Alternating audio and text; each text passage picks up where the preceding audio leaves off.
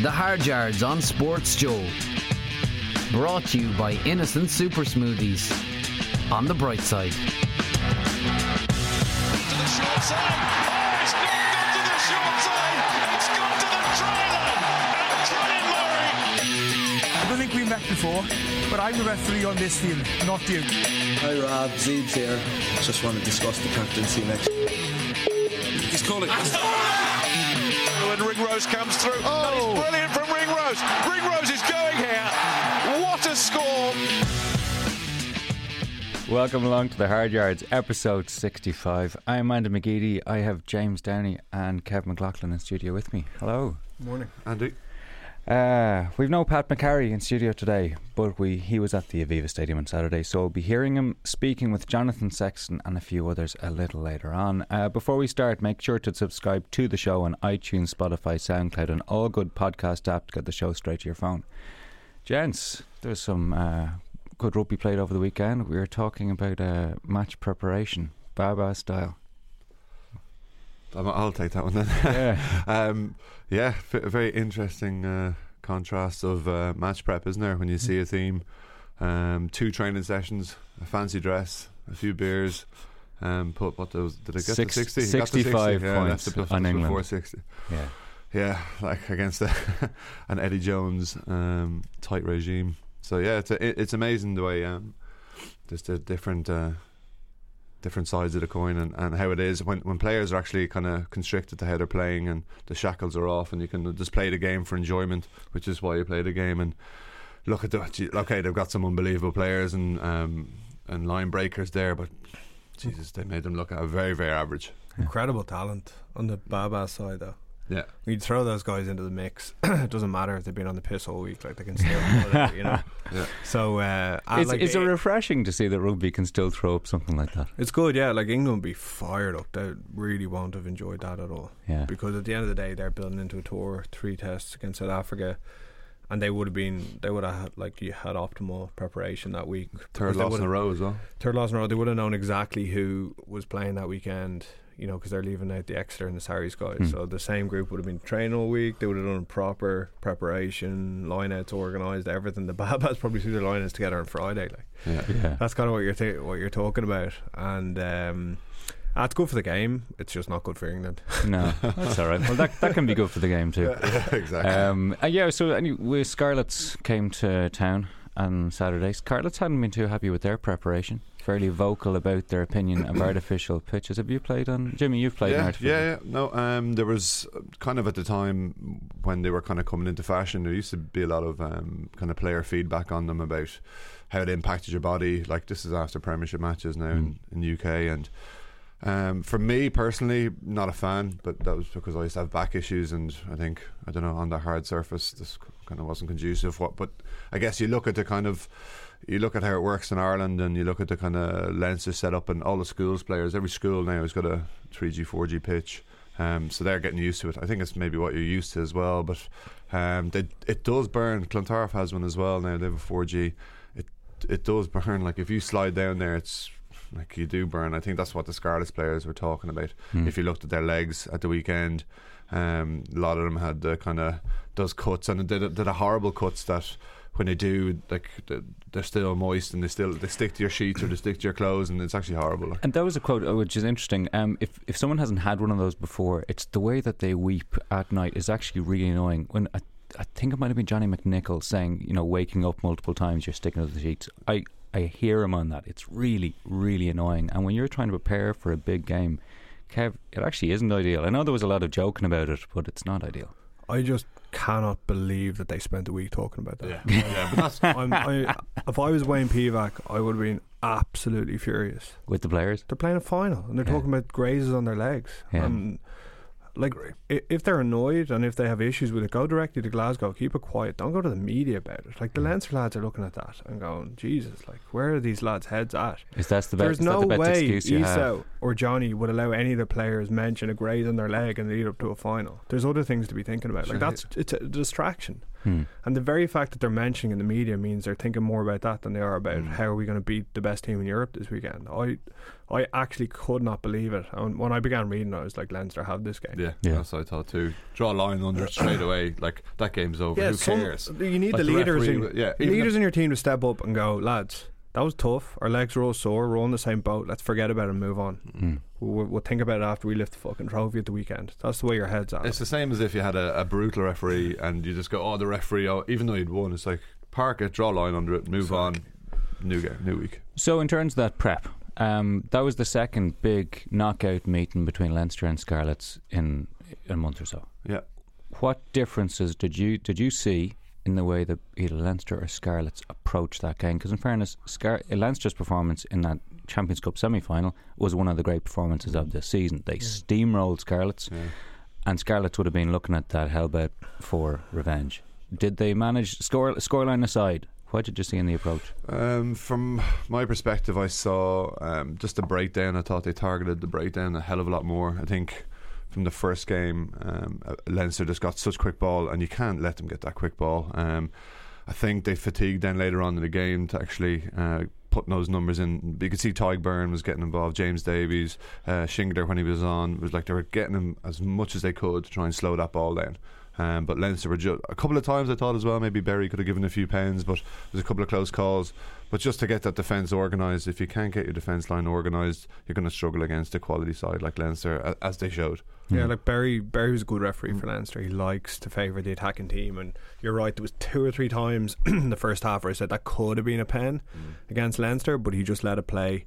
But like, I actually saw very little difference between the semi-final and that game. Like, Leinster were steamrolled them again. The game was over really at half time for all intents and purposes, and they finished it off then the first 10 or 15. They were so clinical in the first 10 minutes of the second half, and they're just so ruthlessly exposed the weaknesses that the Scarlets have. And I think Scarlets would have looked at the way Racing slowed Leinster's ball down, got line speed, got in their face, but it's very hard to do that on a dry day. I maintain that if it's a dry day in Bilbao, Leinster beat Racing by 20 or 30 points. I think the only reason, and I was chatting to a couple of the Leinster lads after the game, and they said it was very frustrating. They could see holes everywhere, but they just couldn't expose them because it was so wet. It was so hard to play. And I just think Leinster's power game, allied with an ability to expose weaknesses and find space, is just, it's really, really hard to compete against, and Scarlets didn't really have any answer to it. But it's just so impressive, like the way they approach the game, and I'm talking about Scarlet's mental weakness is essentially what I would have seen it as, the way they focused on grazes on their knees. Like the ability for Leinster to stay grounded, and for their leadership figures to stand up and make sure that everyone kept their feet in the ground. Everyone realised that they hadn't done anything yet, and if they didn't win the final against the Scarlets, they would have actually considered the season a failure. That's where they were at. And again, I was chatting to some of the lads during the week, and they were so nervous. They were like, I know we've won Europe, but this is what it means to us. We've never done this before. I think it's also fear as well. I think, who wants to winning something the week before and then losing in the last week would be as you say, but just that come down and that mental attitude you'd have, it'd be horrendous. You'd feel so bad, wouldn't you? Like, even though, and if it was a flip side, you might feel a little bit better that you'd lost the final the week previous than if you'd won it. Like, but to win the double, like, it's like what an achievement from them, and like you look across the board and all the different players that stood up for me. Like, I thought Devin Toner had an unbelievable game, like, and everyone's talking about James Ryan and Dave pulls out a performance like he did at the weekend. And even, I'm sure Issa would have been kind of looked after during the week, and I'm sure Lachlan was in there quite early for a lot of the team run. I don't know, I'm just presuming. Well, we talked about that point last week, because Leo Cullen said after the semi-final against Munster that he'd picked Issa to play a half. They said he wasn't going to get beyond 40 minutes. It was essentially, he was saying it was a gamble, one he was happy taking, and sure enough in the final he goes off after 18, 19 minutes. How good was Locko though? Yeah. So delighted for him, and it says a lot about Issa. He spent half his press conference talking about how good he was, talking about how good Locko was when he came on for him, and like that, I think that's sort of the measure of the culture in Leinster as well, is that your leader is talking about other people most of the time, trying to get other people to lift the trophies. And there was a lot of talk after the game, and it's amazing when you're listening to the post-match interviews. Number 55 came up in almost every interview by every player and coach to talk about 55 players used during the season. Now, that's a huge number, and it's great that Leinster have the capacity to carry that many players at a professional level. But yeah, that seems to have been a theme running into the game for them.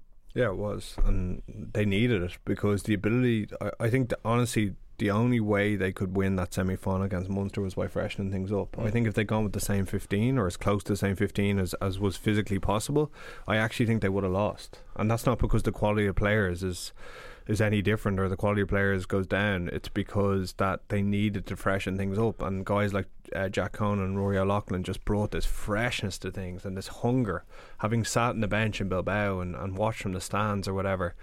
You know, this intensity that they brought, I think it energised the whole team. And James Lowe as well, the last 2 games. Yeah, exactly. And it was very hard for him sitting in the stands in Bilbao, I'd say. And it's out of his hands. A lot of it then isn't like, it's just the circumstances of okay, Luke's injured, so we're going to kind of have to like drag you along here a little bit. But again, it's even if they had a scrape by that Munster game, they would have had a knock-on effect somewhere, be it in the final, be it at the weekend, just gone. Like, you know, it's just to play those so many intense games in a row, like at this time of the year. Like, and look, okay, we know that players aren't going to be training much. It's just, they all know what their jobs at this stage of the year. Oh, jeez, you like to think so, but like, you know, but they did, like, and they did exactly what they were supposed to do. But like, that squad depth is just, I know we've spoken about it before, we've harped on about it a lot, but like, it's unbelievable, the depth. Like, and but the quality, you lose. Look, even Kev's mentioned O'Loughlin, you lose Issa, and it's like so early in the game. And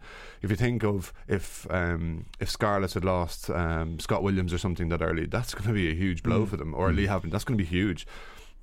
It's like, yeah, grand, yeah, Rory's in, he knows his job. He looked like he'd trained all, like, it's not as if he was like, oh, I'm into 12, I haven't trained. He looked like he was in that position. He'd done it the week previous, and he is out of position though. He's not a 12. No, he's not. He's actually a winger, which really. Makes it, and against a partnership of Hadley Parks and Scott Williams, who have been prolific, both of them, and the defensive nous that they both have are like top notch. They're top centres to play against, like, you know, and to come in and like get and gain line. He was running great lines and everything he was doing. Like, he had the energy about him, you know, and that youthful exuberance that we speak about. Yeah, it's annoying, the young. But leaving the youth aside, like, sorry, I just have to say, talk a little bit about Sexto and how good he is. And you talk about a team like Scarlets coming in to the Aviva, like, they're going to have some doubts playing against the champions of Europe, and Johnny is just so good at making teams doubt themselves, making Lee Halfpenny drop the ball, putting up 3 or 4 bombs on Steph Evans, like some of their best players, and the way he executes that game plan. And I love the way, after taking that shot that, you know, he thought was high and was questionable enough, that the penalty was given. You know, I know there's a lot of differing opinions on it, and he's mouthing off then as Scott Williams is running back. You can see he's absolutely fired up, and it made me think about, do you remember Felipe? It used to always happen to Felipe, get fired up in certain games and he'd bomb it, like he wouldn't be able to perform.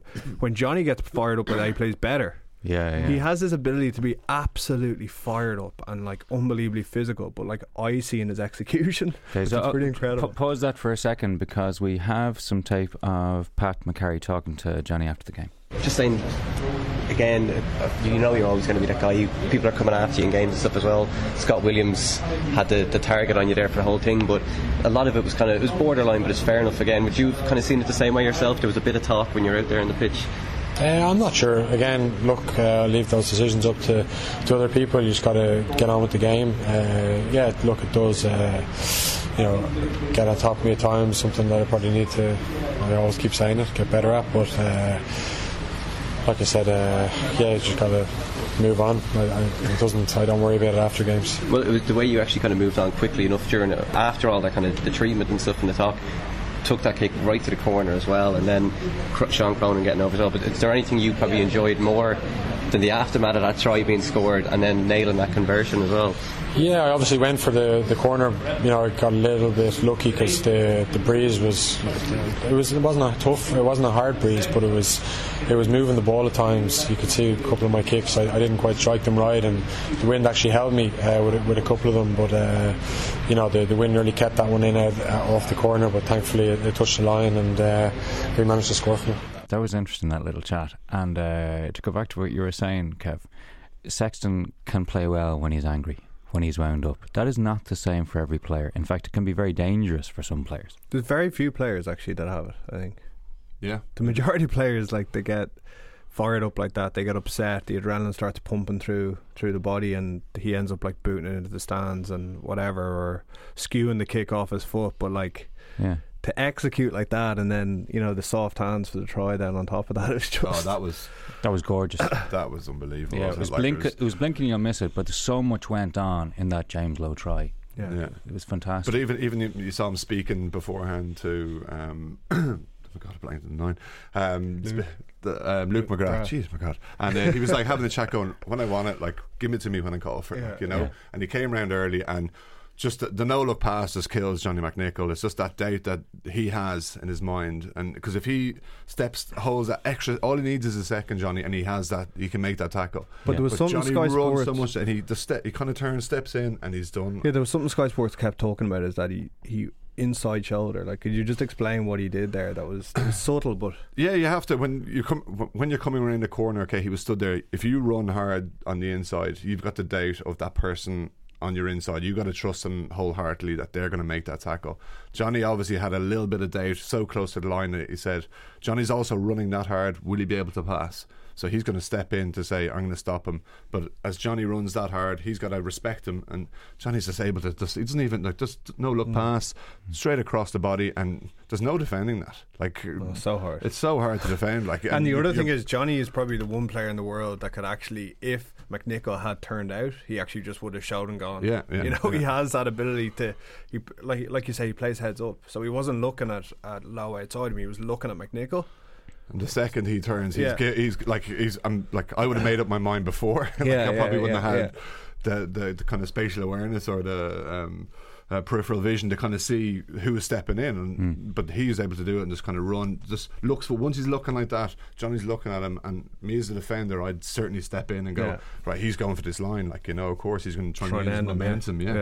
What players have you played with who were able to do that? To get themselves up to that level, whether it's, you know, being sort of antagonised, for want of a better word, by an opponent, or actually psyching themselves up. What players have you played with that play better like that? Not many.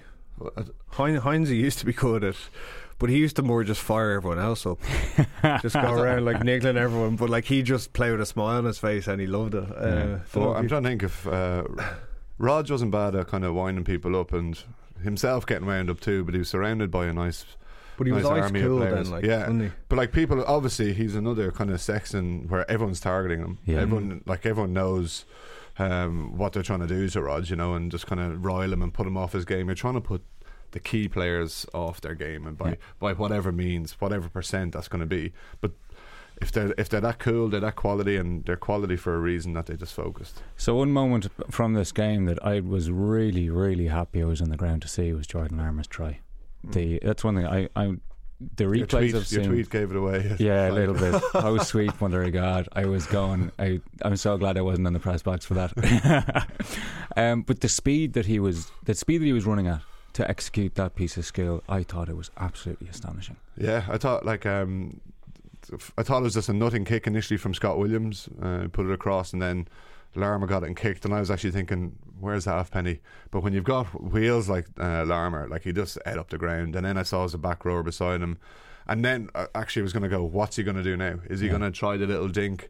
Would he slow down to kind of control it and look for a hop? Well, when you're running at that speed, it would be very, very easy to just tap the ball and it goes dead. Yeah, completely. You know what I mean? But to actually pick that ball up in mid-flight and to control it and get over the line. And that's a skill that, like, you all try and do, even in training. I used to roll it and just run around, like, from 2 yards. I'm certainly not going at that speed, that's for sure. And it's bloody hard enough as it is, like, with a static ball, you know. So we've seen one player do that over the years. Draco versus the All Blacks. He is probably the one guy over the years, like, with that low centre of gravity, that can move at that pace. Oh, well said, Kev. That low centre, perfect height for it. What are you trying to say? The tall lads find it hard to get down there. No, but still, to do it in, like, I wouldn't say the audacity to do it, but that confidence that he has to back his ability at that stage. The game that was a kind of nail in the coffin, but still it was a big moment, you know. And it was. Pat, again at the weekend, he was talking to Gary Ringrose and he asked him about the Jordan Larmour try. Gary, at the very end of the game, they were all back in the dressing room, absolutely packed. Sean said there's nearly 50 odd lads in there as well. Who's standing up and speaking, or are you guys just kind of soaking it in, or is there a couple of lads standing up laying it down again for next season? No, I think we all kind of soaked it up, because to get us to that point and to win it was as a result of 55 plus players that have contributed to it. So if it wasn't for that group effort, we wouldn't have been there, we wouldn't win it. And the 23 guys that go out in a day are the lucky ones and have the responsibility of representing and backing up the work that other guys have done. So there was no individuals really, it was collective enjoyment. And you've scored a few crackers yourself since you started playing as well, but what are you thinking when you're out there and Jordan Larmour goes out and does something like that? He's a freak of nature. I don't know how he does it sometimes. It's pretty cool seeing him do that, because he works just as hard as in training, and then it comes into fruition in games. So it kind of reinforces the fact that if you work hard in training, that stuff like that can happen, and you can pull stuff off like that. So I don't find it too much of a surprise when you see the work he puts in and what he does in training. So it's reassuring from any player's point of view to see that. Yeah, so freak of nature Jordan Larmour. But it's true, like the really good players, the players who do this stuff in games, they're also trying stuff and practicing stuff in training, like crazy stuff that we don't get to see. Yeah, and I think Leinster have a nice mix now of X Factor and really solid. Like, you look at their centres, Henshaw and Ringrose are rock solid and always make the right decisions, do the right things. Then you got wingers like Lowe and Larmour that maybe aren't as solid and make the odd mistake every now and again, but make things happen in games. And I think I think they have the confidence, and I think Lancaster and Leo give them the pass to try things. It's something that's really important. It's something that Lancaster's talked about. Said that one of the things he feels he's added and has concentrated on is Leinster's ability when the game breaks down. When the game gets a little bit messy, are you good enough to take advantage of that? And when you've got players like Lowe and Larmour, they can take advantage of that. Yeah, and the majority of the game is played after 3 or 4 structured phases. So I think they talk about the way they train is, confident of playing in chaos, and I think they put the players in high fatigue, high pressure situations in training all the time, and just see how they respond. And guys like Larmour and Lowe are the type of guys you don't really want to be defended against when you're knackered. I think after kind of 15 plus phases, Leinster just looks so dangerous. Exactly, and you have these players who, like, you look at other squads, say if you looked at Munster and if they were playing against Racing for another 40 minutes, as we said before, they just, until Zebo came on, they just didn't have any match winners or someone to take the game by the scruff of the neck at that stage. Well, if you look at Leinster at the moment, you kind of go, well, tries can come from everywhere. If they skew a kick, they've got, like, even Carberry coming on, and Carberry's break was another one. That's the very thing I was going to bring up as soon as you said that, because Carberry comes into the game and he does something that actually no other fly half on that day could do. But that's the quality that we're talking that Leinster have, and that ability to mix the kind of, you need your grafters, you need your guys in the cold face doing the hard yards, doing the hard work right up there, and like, without them they can't express themselves or anything. I think that you look at the quality that Leinster have. If there's a skewed kick, you see there's a lot of communication, I notice now as well, between Lowe and Rob Kearney, and even Johnny, like calling, like, we'll go back short side, and like, if people make mistakes, they've players that can punish, and these are the small percentages at the top level that actually win you these titles, and they're so young as well. Like, you see these guys mid-20s, future's good. Well, and that's an interesting point. So the future of Leinster here, the people have obviously and understandably got very, very excited. There's a core of players here who have won a Grand Slam with Ireland and a Champions Cup and Pro 14 double in the same season. You've got people like Larmour and Ryan who've come through. This is their first season, and when you talked earlier on about depth, Jimmy, this is really interesting, because these guys have come through towards the top of the pile, not just adding on the bottom, and the bottom of a fairly high pile to begin with. We can't really expect this to happen again next year, but we're going to have some big losses out of this side. Ricard Strauss is retiring. It's fine, he's got a great career for Leinster and for Ireland as well. Issa retiring is huge, absolutely huge. So how they plug these holes will be really interesting. Will they go in for another non-Irish qualified player, for example? Like, what do you think they might do? Yeah, they'll get I think they'll get another back to replace Issa. They need a consistent senior back there all the time. The problem is all their best talents with Ireland for those big so I think you'll see a signing coming in. This is someone who can again take a senior place, if not captain, for the Pro 14 be a leader games. role, definitely. Yeah, someone who's there all year round. I think it's really important to have that stability, and like have Scott Fardy all year round in the pack, which is going to be huge for them. But Leinster's choice of foreign player has always been someone who just oozes quality for starters, constantly around, but demands respect, but also drives standards. And you can, even after the game, I think Nisa or Issa, they were talking to him about retirement, and he was actually talking about the young lads. And again, it's that culture thing of not talking about himself. He was talking about how the young lads can drive on and go on from this and what they need to do, and standards set now, and this is the kind of the minimum standard requirement. So they always sign quality foreign players. And Felipe was one to kind of drive standards as well, and he was like, I'm so passionate. And this is a guy who, I've been at different clubs where foreigners come in, or the foreign lads are in there, and they'd be quality players, but they wouldn't have as much of an impact as Leinster have to get this recruitment. All the rest of the provinces have to get it right, because rest of the clubs can sign 5, 6, 7 foreigners. Makes a difference. Your ones have to be key. The one concern Lancaster and Lee are going to have when they're sipping their pina coladas on the beach over the next few weeks is the Connacht game, where they got pumped, and there was another game they lost at home to Treviso with pretty much the second string side, which is essentially going to be the side that's around for the September when the Australian international, or sorry, the internationals are away, and also with the World Cup period then the following year.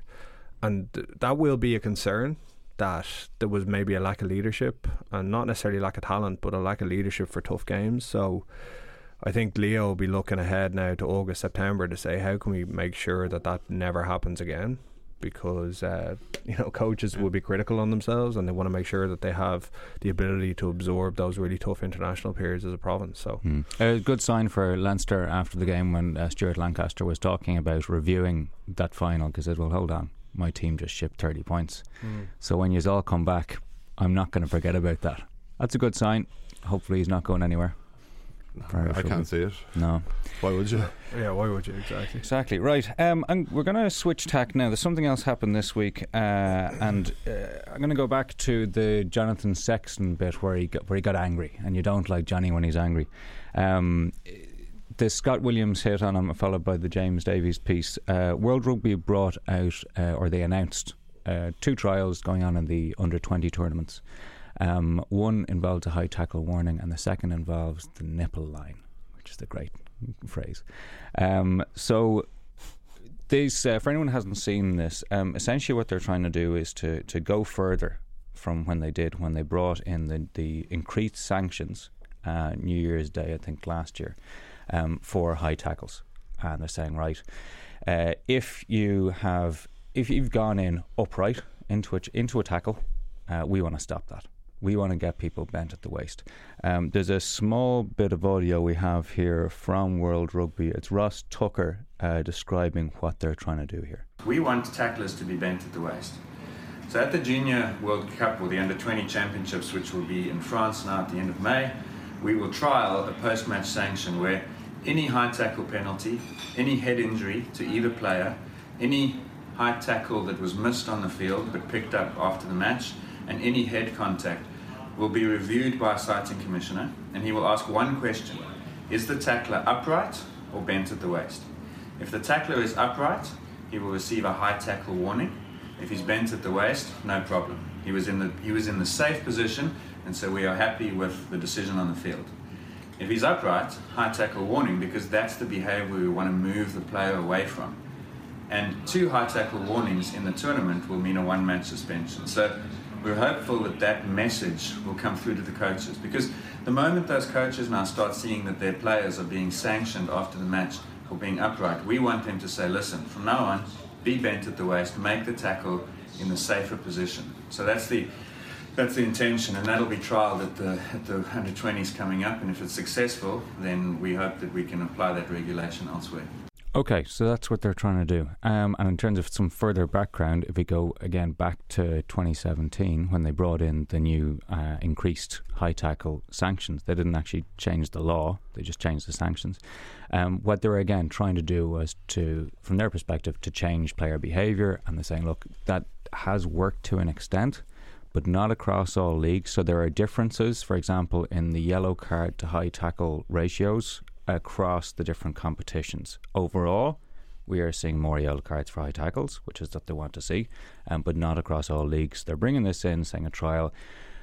Can we do this retrospectively to again promote a change? So we talked about this very briefly before we started recording. The upright, going in upright is not going to be an easy change for some players. There's one that comes to my mind is Jonathan Sexton, but there are others who are happily to go into contact completely upright, and that's something which they're going to want to change. It was quite interesting listening to Ross there talk about the coaches and how coaches are going to be. They're going to go back to coaches and say, well, this is what your players are doing. So to me, it goes back to technique and how they're actually coached and what they're doing on the field. I think he was also getting an incentive. So if the coach is seeing his players getting suspended, he's going to go through them and say, lads, this isn't happening again. But also you've got to set your defensive coach has got to set your tone of how you're going to defend, what way you want to defend. I think you look at the way Ireland do things, to do a lot of that choke tackle. That's going to be interesting if they're going to try and still play that. How that's going to pan out, because I think you see Johnny, he stands up an awful lot in the way he tackles. He tries to hold up and wait for back rows, not always, but some of the time. I just think it goes back to how you're coached, to be honest. And if you're used to dropping your hips and getting low and being able to kind of hit people, or if you're going low around the ankles, that's the way. If you're used to hitting up high and trying to be macho, or whatever way you want to call it, it's going to be hard to change people's habits. So if you get it done, to me it goes back to kind of as early as you can go. But coaches do, something needs to be done, I agree, but I don't know it'd be interesting to see how strict and stringent they're going to be. The retrospective nature is interesting though. So look, just leave it to after match, leave the ref do what he's been doing, and then we'll go back and review. Yeah, there's enough for refs to have to keep an eye on, but I think it's an interesting idea. I think they have to try something, but I'm not convinced that it's the answer to trying to prevent concussions. Like, I think the hips and the knees are more dangerous when it comes to concussions. You've mentioned that before. Yeah, I just think like you get a lot of kind of hip, knee, elbow. Like that would have always, like I would have seen the majority of head knocks, and particularly bad ones. Against Jimmy's hip once, like people run hard and then you stick your head and you don't quite get the timing right and you catch the bone of the hip at the side of your head, and like it's definitely not going to prevent anything there. I think head on head is probably less serious than getting a hip on the side of the head. But listen, I think they're trying things, and I think they have to continue to try things, and I think tackle technique is a big focus, and if nothing else, this forces teams to do more tackle technique, then I think it's good. But that's what, like in some clubs I've had that, like the defence coach will come in and he'll go, right, well, we're hitting too high this all week, what are we doing at the weekend? We'll have a review, and it'll literally be tackle technique for most of the week then, and kind of going, right, square up, drop your hips, get low, like, and he'll pull aside the culprits, one of the coaches used to, and be 1-to-1 with them and go, right, like if you need to work on something and it's the same guys doing it at the same time all the time, you go, right, there's obviously something wrong here. So, and the rest of it is completely like technique, getting your head right. I found a lot of the younger players were kind of, their technique was all over the place in terms of like they're putting their head the wrong side, instead of like you're taught to tackle on your knees and get your head in behind the ass and stuff like that, and use your legs to drive. Should they just throw themselves in front of people? I mean, you've seen a difference over your career when you're playing in the young. Yeah, but like this wasn't as prominent beforehand. Now it is. Okay, players are getting bigger. I completely agree with that. But you're talking pure technique, putting your head where you shouldn't be putting your head. Exactly. Yeah. And people, like, you see it a lot. Like, and okay, and I understand there are times when it's going to happen and someone's going to step you. You can see it. Things move quickly out there. Exactly, but some of the ones where you can be in complete control of, especially if you can see someone kind of running at an angle and they're not really going to change, and I think you can You can do that. Maybe Kev was just kind of struggling with that when he was trying to tackle me. I kind of ran one way, mate. No, it was the Joey Carberry-esque like footwork right on the line that really threw me when I was tackling you. That was the only issue. So that's trial one, and that's in the under-20 World Championship. But in the under-20 trophy, which is a different tournament, they're trying something which will change on the field. So this is the nipple line thing. So this would actually be changing the height of what a high tackle is. So the acceptable height of the tackle will be reduced from the line of the shoulders to the nipple line. Now this has been trialled before, and essentially what you'd want on every jersey a line across. Did you see in America, was it last year's America or US or whatever it's called, the rugby league over there, on their jerseys they had a strip across it. Yeah. That's what you'd need. Yeah, you 100%. You need kind of a target line. Otherwise it's going to be so hard to manage. And you can, otherwise, if you have that line, you can say, right, you're over. There's it a makes line. it more clear cut because like there's a lot of tackles where you hit just like at the top of the chest, bottom of the shoulder, and you slide up and catch the chin and stuff. Yeah. And there has been some dangerous ones like that where it's very hard for the refs because they're saying he started on the chest, but he slipped up and cracked your man's chin then. And technically that's legal because the first point of contact's on the chest because he wrapped the arm. It used to be legal. And the if you start on the chest and you wrap your arm and your shoulder catches the bottom of their chin and they get an awful knock from it, like for me that's legal at the moment. But that's where the 2017 change. So if you've started there but there was a likelihood of you then hitting the head, it's your fault. Whereas before that, I've had conversations before about this, and particularly I will say with Southern Hemisphere rugby people who are very big in that first contact. You know, that first contact, if it's on the chest, then whatever happens after that, it's not my fault. And that's one of the things with the trends. But both of these, they're interesting approaches.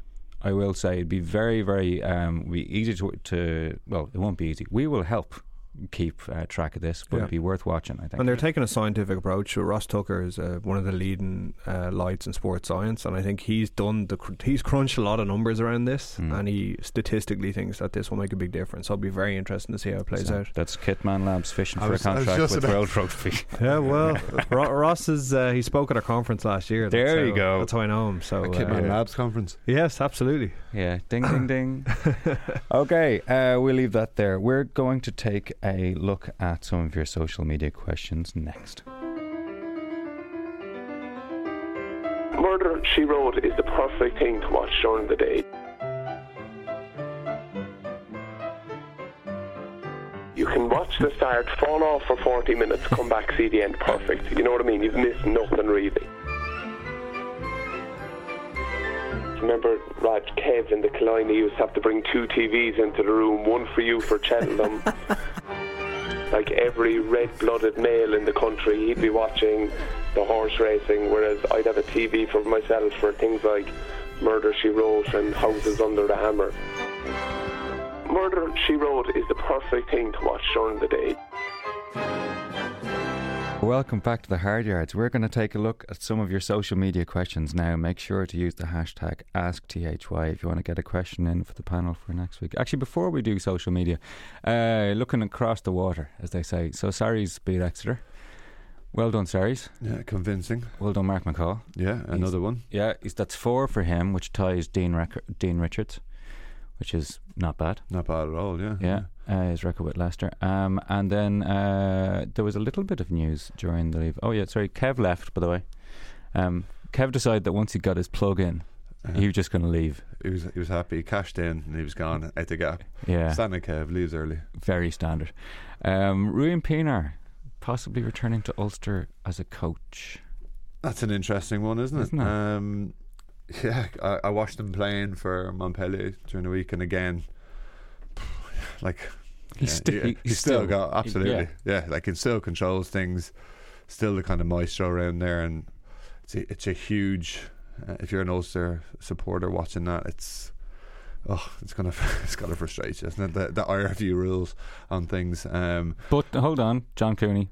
Yeah, 100%. Yeah, no, but I'm talking even push him to 10. Like, you know, you can still control the game. You still need that. Like we mentioned earlier on about Issa and the influence that he's had. Ruan's had that up in Ulster. But if rumours are correct, not always true, but it would be a nice coup for the province to get kind of back in the good books of everything. And PR wise, it would be fantastic. 100%. I know sometimes we talk about PR and all this, but like there is a guy who would be beloved if he could return.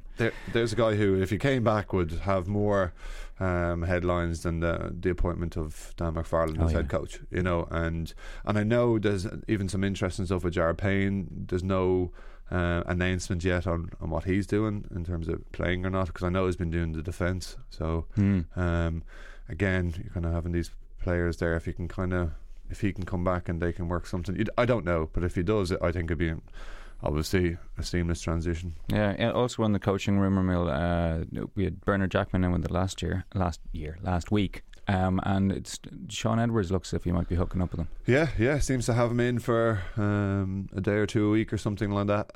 Myself and Kev were talking about it before.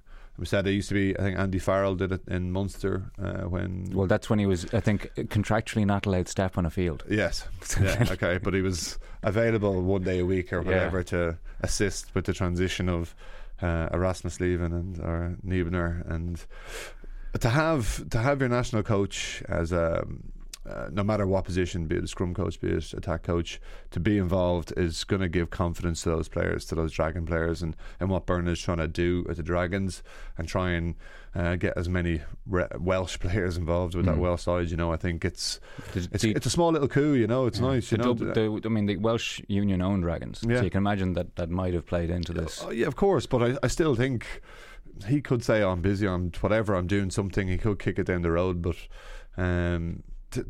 that can be just for those players, can give them that little boost. And I think defence is a big area for the Dragons. So. No, it's good. Okay, our first question is from Shane Madigan. Munster, 2 semi-finals this year seems okay, but needed a last-minute sensational try to beat Toulon at home, and hammered by Racing in the semi, who lost to Cast yesterday, and hammered by a Leinster semi-B team. That's probably a bit strong in the Pro 14, with Byrne the only notable signing. So this, actually technically, Shane, this isn't a question, but what he's getting at is how do Munster kick on from here? Is this actually as good a season as it might have seemed on the surface? And when you consider the coaching transition that they went through, that's actually not a bad result. No, I was just about to say that. I was going to say, when you lose your head coach halfway during the season, and that's going to have a lot of disruption, you know, and a few injuries, a few off-field stuff as well, and like all these things take toll, and people don't think they're much, but sometimes they do. And if you'd taken Munster at the start of the year and said you'd have 2 semi-finals, they'd probably chop your hand off for it, to be honest, you know. And I do think they can kick on. I think 1 or 2 more players in can really make it a stronger year next year. What position? Don't know. Can they sign more South Africans? Yeah, well, that's I honestly, personally, I hope they don't go down that route. Well, they have in the academy. Yeah, I know. I get frustrated, but you look at, you nearly, well, not always, but you can kind of associate a province with a kind of nearly a nation. So you look at Ulster, and Ulster would invariably sign South African players. Leinster would normally go the line of the Aussies more so. I think would have been more so, if memory serves correctly, and the odd Kiwi as well. And initially it was Aussies and New Zealanders in Munster, and look at the quality that they used to get in, and now we're just signing players kind of like offhand, and I get frustrated by that they sign in so many players. One, you're stopping younger lads coming through. Not always. Look, if their quality's there, they should be there, agree, but I just think that there's so many, you don't need that many. You can have a couple in, and they buy into the whole culture, but then you're diluting it a bit too much, I think. Okay. Continuing the Munster theme, this is from Darren Doheny. Will Simon Zebo go down as the most underrated player in Ireland, and why do people outside of Munster not value him like we do down south? From a Leinster supporter? Well, no, hold on. So no, it's definitely from a Munster fan, right? So, but in your shoes, you're Dubliner born and bred, but played proudly for Munster. Mm-hmm. Do you see both sides of that, or what do you think? Is he underrated? I don't think he's underrated. Oh.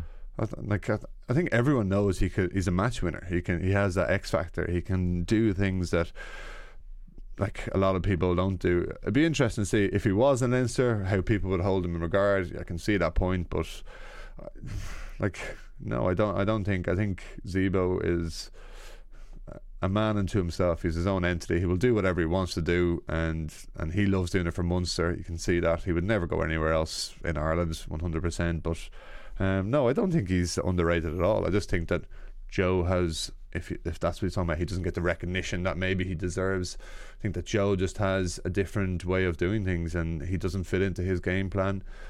He finds himself that there's enough game breakers, match winners in his squad already, so there's no need for one more. And look, it's up to Simon now to kind of kick on again and do well in France. And I'll tell you what, next year is going to be some interesting rugby played with him and Teddy Thomas in that back three. It will be at times, yeah. Frustrating. I'll be going to hope they zoom in on Donegal Ryan when there's a few little faux pas going on. In terms of the valuing of Zebo by people outside Munster, what I'd say is there's probably a bit of this. When you're a fan of a team, you will be very, very loyal to the players who you've seen come up, and you will ignore some of the flaws as well, and that works the other way as well. When you don't see them every week, you might see the flaws without seeing all the good stuff that they bring, and that's kind of natural. But yeah, Planet Zeebs, interesting place. Yeah, very interesting. From Bojangles Gavigan, with that's definitely a real name. Okay, Alan McNahan, I think. Yeah. With his drop goal winner against France, coupled with the Grand Slam, Champions Cup, and Pro 14 title, surely Johnny Sexton is odds on to win World Player of the Year, or will they just end up giving it to McCaw again? Nice. Nice little twist there at the end. Yeah. Johnny's been sensational, hasn't he? He's definitely got to be up there. Whether he gets it or not, I don't know. What month are they choosing that?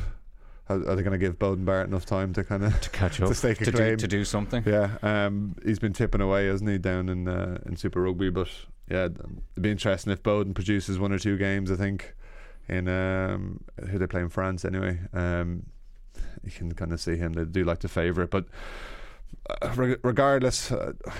I know, I think it goes back to what you've kind of said about Zebo, that kind of love is blind but the neighbours ain't, kind of, that we've all, like, we love Johnny so much up here that, like, I think he's underrated. I think, like, outside of here, I think everything he does, because he's so quiet, and Kev mentioned it as well, about he just gets on with it, doesn't he? Well, unless you're a Scarlet player, he wasn't very quiet with them. No, true, but I mean off the field, like, he's just kind of, he's subdued.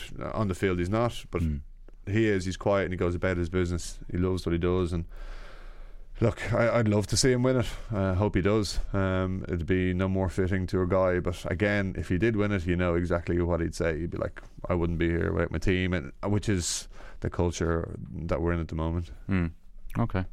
Yeah, and I'd be interested to see that. He's had an extraordinary year. He's been absolutely brilliant.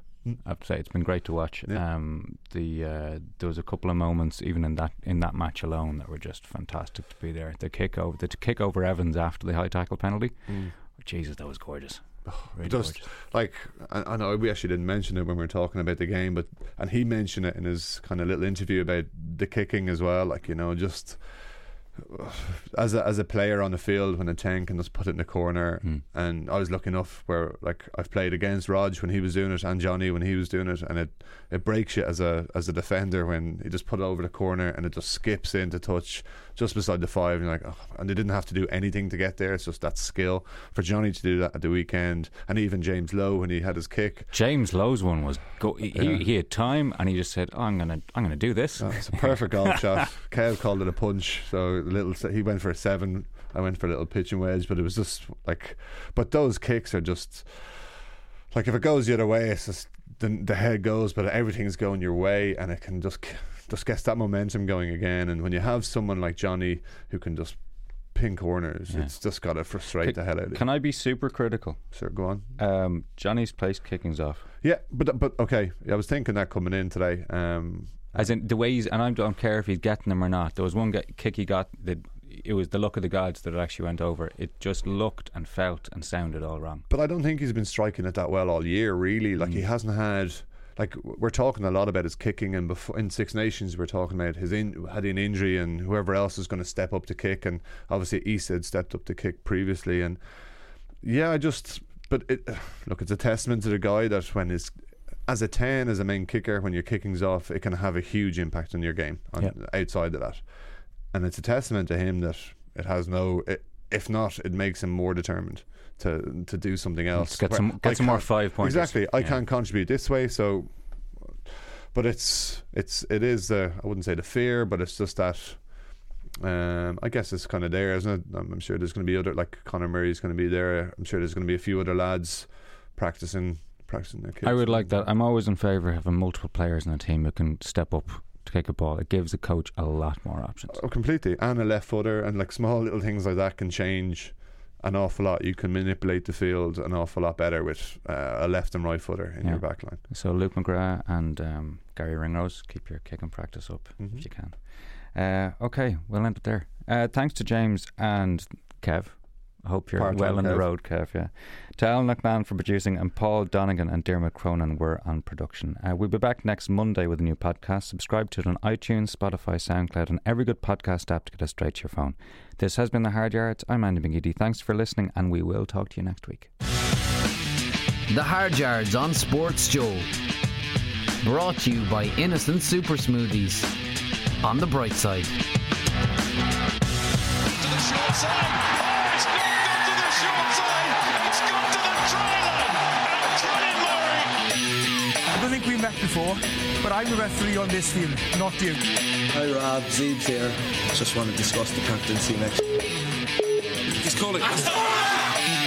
When Ringrose comes through. Oh, that is brilliant from Ringrose. Ringrose is going here. What a score.